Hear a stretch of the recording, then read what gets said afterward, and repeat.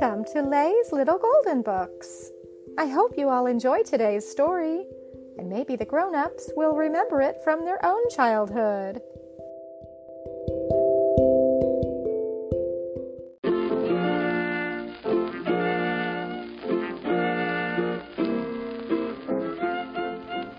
Walt Disney's Dumbo, a classic little golden book. It was spring in the circus. After the long winter's rest, it was time to set out again on the open road. Toot toot, whistled Casey Jones, the locomotive of the circus train. All aboard, shouted the ringmaster. The acrobats, the jugglers, the tumblers, the snake charmers scrambled to their places on the train. The keepers locked the animal cages. Then with a jiggity jerk and a brisk puff puff, off sped Casey Jones. The circus was on its way. Everyone was singing. Everyone was happy. Happiest of all was Mrs. Jumbo, for in her stall was a chubby, brand new baby elephant.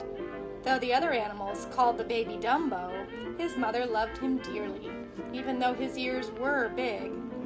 All night while the baby animal slept, Casey Jones whistled and puffed, hauling the long train to the city where the circus was to open its show.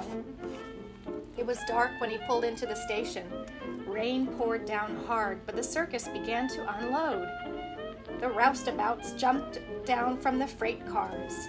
They lighted torches and stuck them in the ground. Men and animals came bustling out of the train into the windy, wet night. Mrs. Jumbo worked with the other elephants, and her baby helped a little. By morning, the rain had stopped. The tent was all set up, and the circus was busy getting ready for the big parade. The band played.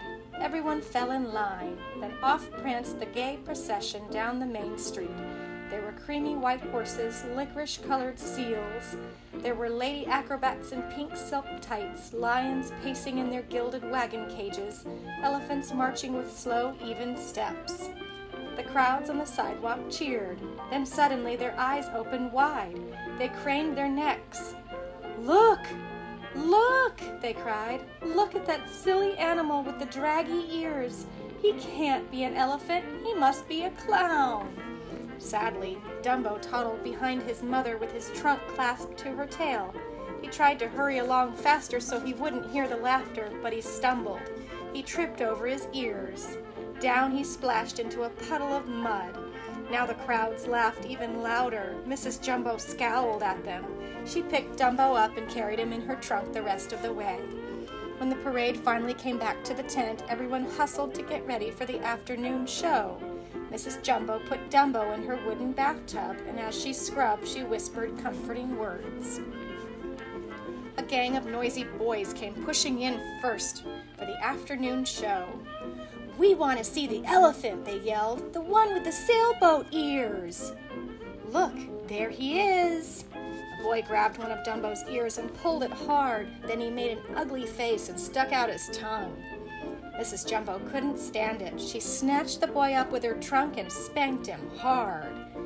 "Help!" he cried. "Help! Help!" "What's going on here?" cried the ringmaster, rushing forward. "Tie her down!" he yelled. Soon she was behind the bars in the prison wagon with a big sign that said, "Danger! Mad elephant! Keep out!" The next day they made Dumbo into a clown. They painted his face with a foolish grin and dressed him in a baby dress. On his head they put a bonnet. They used him in the most ridiculous act in the show, a make-believe fire. Every night he had to jump from the top of a blazing cardboard house down into a fireman's net. The audience thought it a great joke, but Dumbo felt disgraced. "He's a disgrace to us," the big animals agreed, and they turned their backs on him. Hidden in a pile of hay was Timothy Mouse, the smallest animal with the circus. "They can't treat the little fellow that way," he muttered. "Not while Timothy Mouse is around." "Hey there, little fellow," he called to Dumbo. "Don't be afraid. I'm your friend. I want to help you." Timothy ran up toward Dumbo's ear. "We'll get your mother out of jail, you and I together, and we'll make you the star of the show. You'll be flying high." Say, he went on, staring at Dumbo's ears, those ears are as good as wings. I'll teach you to fly. Quietly, Dumbo crept out of the tent with Timothy, and soon they came to the prison car on a siding. Dumbo told his mother all about the clown act and how unhappy he was without her, and about the wonderful idea Timothy had for making him a success. Mother Jumbo listened sympathetically, stroking him gently with her trunk. "Don't you worry, baby," she told him. "You're having a hard time now, and I'm sorry I can't be with you to help. But just remember always to do your best, and as Timothy says, you'll soon be flying high." Then sadly they said goodnight, and Timothy and Dumbo continued on their way. Out on the bare fields in the starlight they went to work. With Timothy as teacher, Dumbo practiced running and jumping and hopping. He stretched out his wings and flapped them 1, 2, 3, 4, but hard as he tried, Dumbo could not leave the ground. At last, almost too tired to stand, the two friends gave up and started gloomily back toward the sleeping circus. "Don't worry, Dumbo," Timothy whispered as he curled up on Dumbo's hat brim for a good night's sleep. "We'll have you flying yet." So Dumbo fell asleep with a tired smile on his face and a beautiful dream in his heart. In the dream he was flying as easily and gracefully as a bird, soaring through the air high above the circus. It was a wonderful dream, and it seemed very real to Dumbo. When the morning sun rose, Timothy was the first to awaken. He blinked and looked up. Why, Timothy said, rubbing his eyes. "Where am I?"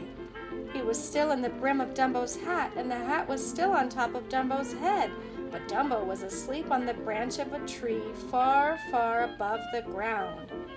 But, how did we get here?" Timothy stammered. Slowly, Dumbo opened his eyes. He glanced down. He gulped. Then he struggled to his feet. But suddenly he slipped on the smooth tree bark and fell down, down, down. He bounced from branch to branch with Timothy clinging to his trunk. Plunk!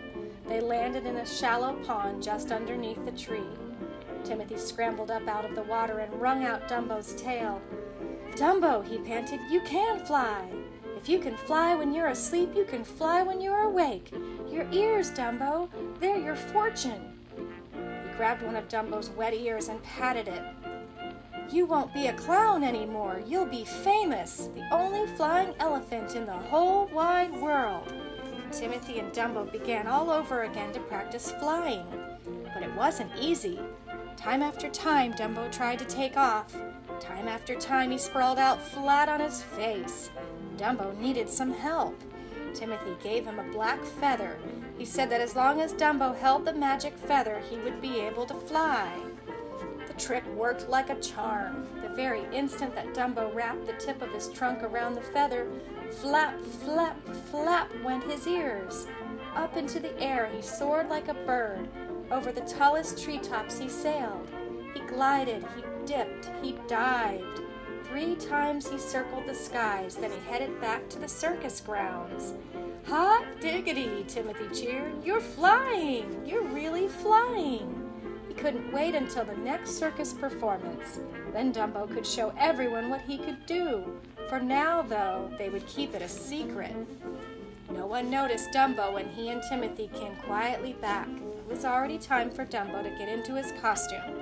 Inside the walls of the cardboard house, he had to wait all through the show until fire crackled up around him. At last, Timothy leaned down and handed him the feather. "In just a second, Dumbo," he whispered. "You'll be the most famous animal in all the world." Crack! Crack! crackled the fire. The clown act was on. Flames shot up around the cardboard house. Clang, clang, roared the fire engine, rushing toward the blaze. From the far end of the ring, a red-headed mother clown came running. "Save my baby," she screamed. "He's on the top floor." The fireman brought a big net and held it out. "Jump, my darling baby, jump!" shrieked the mother clown. Dumbo jumped, but as he jumped, the black feather slipped from his trunk and floated away. Now his magic was gone, and Dumbo plunged like a stone.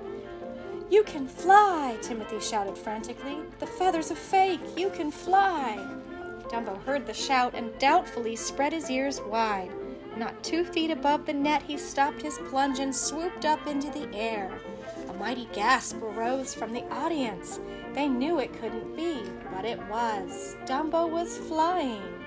While the crowd roared its delight, Dumbo did power dives, loops, spins, and barrel rolls. He swooped down to pick up peanuts and squirted a trunk full of water on the clowns. The keepers freed Mrs. Jumbo and brought her to the tent in triumph to see her baby fly. So all of Dumbo's worries had come to an end. By evening, Dumbo was a hero from coast to coast. Timothy became Dumbo's manager, and he saw to it that Dumbo got a wonderful contract with a big salary and a pension for his mother. The circus was renamed Dumbo's Flying Circus, and Dumbo traveled in a special streamlined car. But best of all, he forgave everyone who had been unkind to him, for his heart was as big as his magical ears. The end.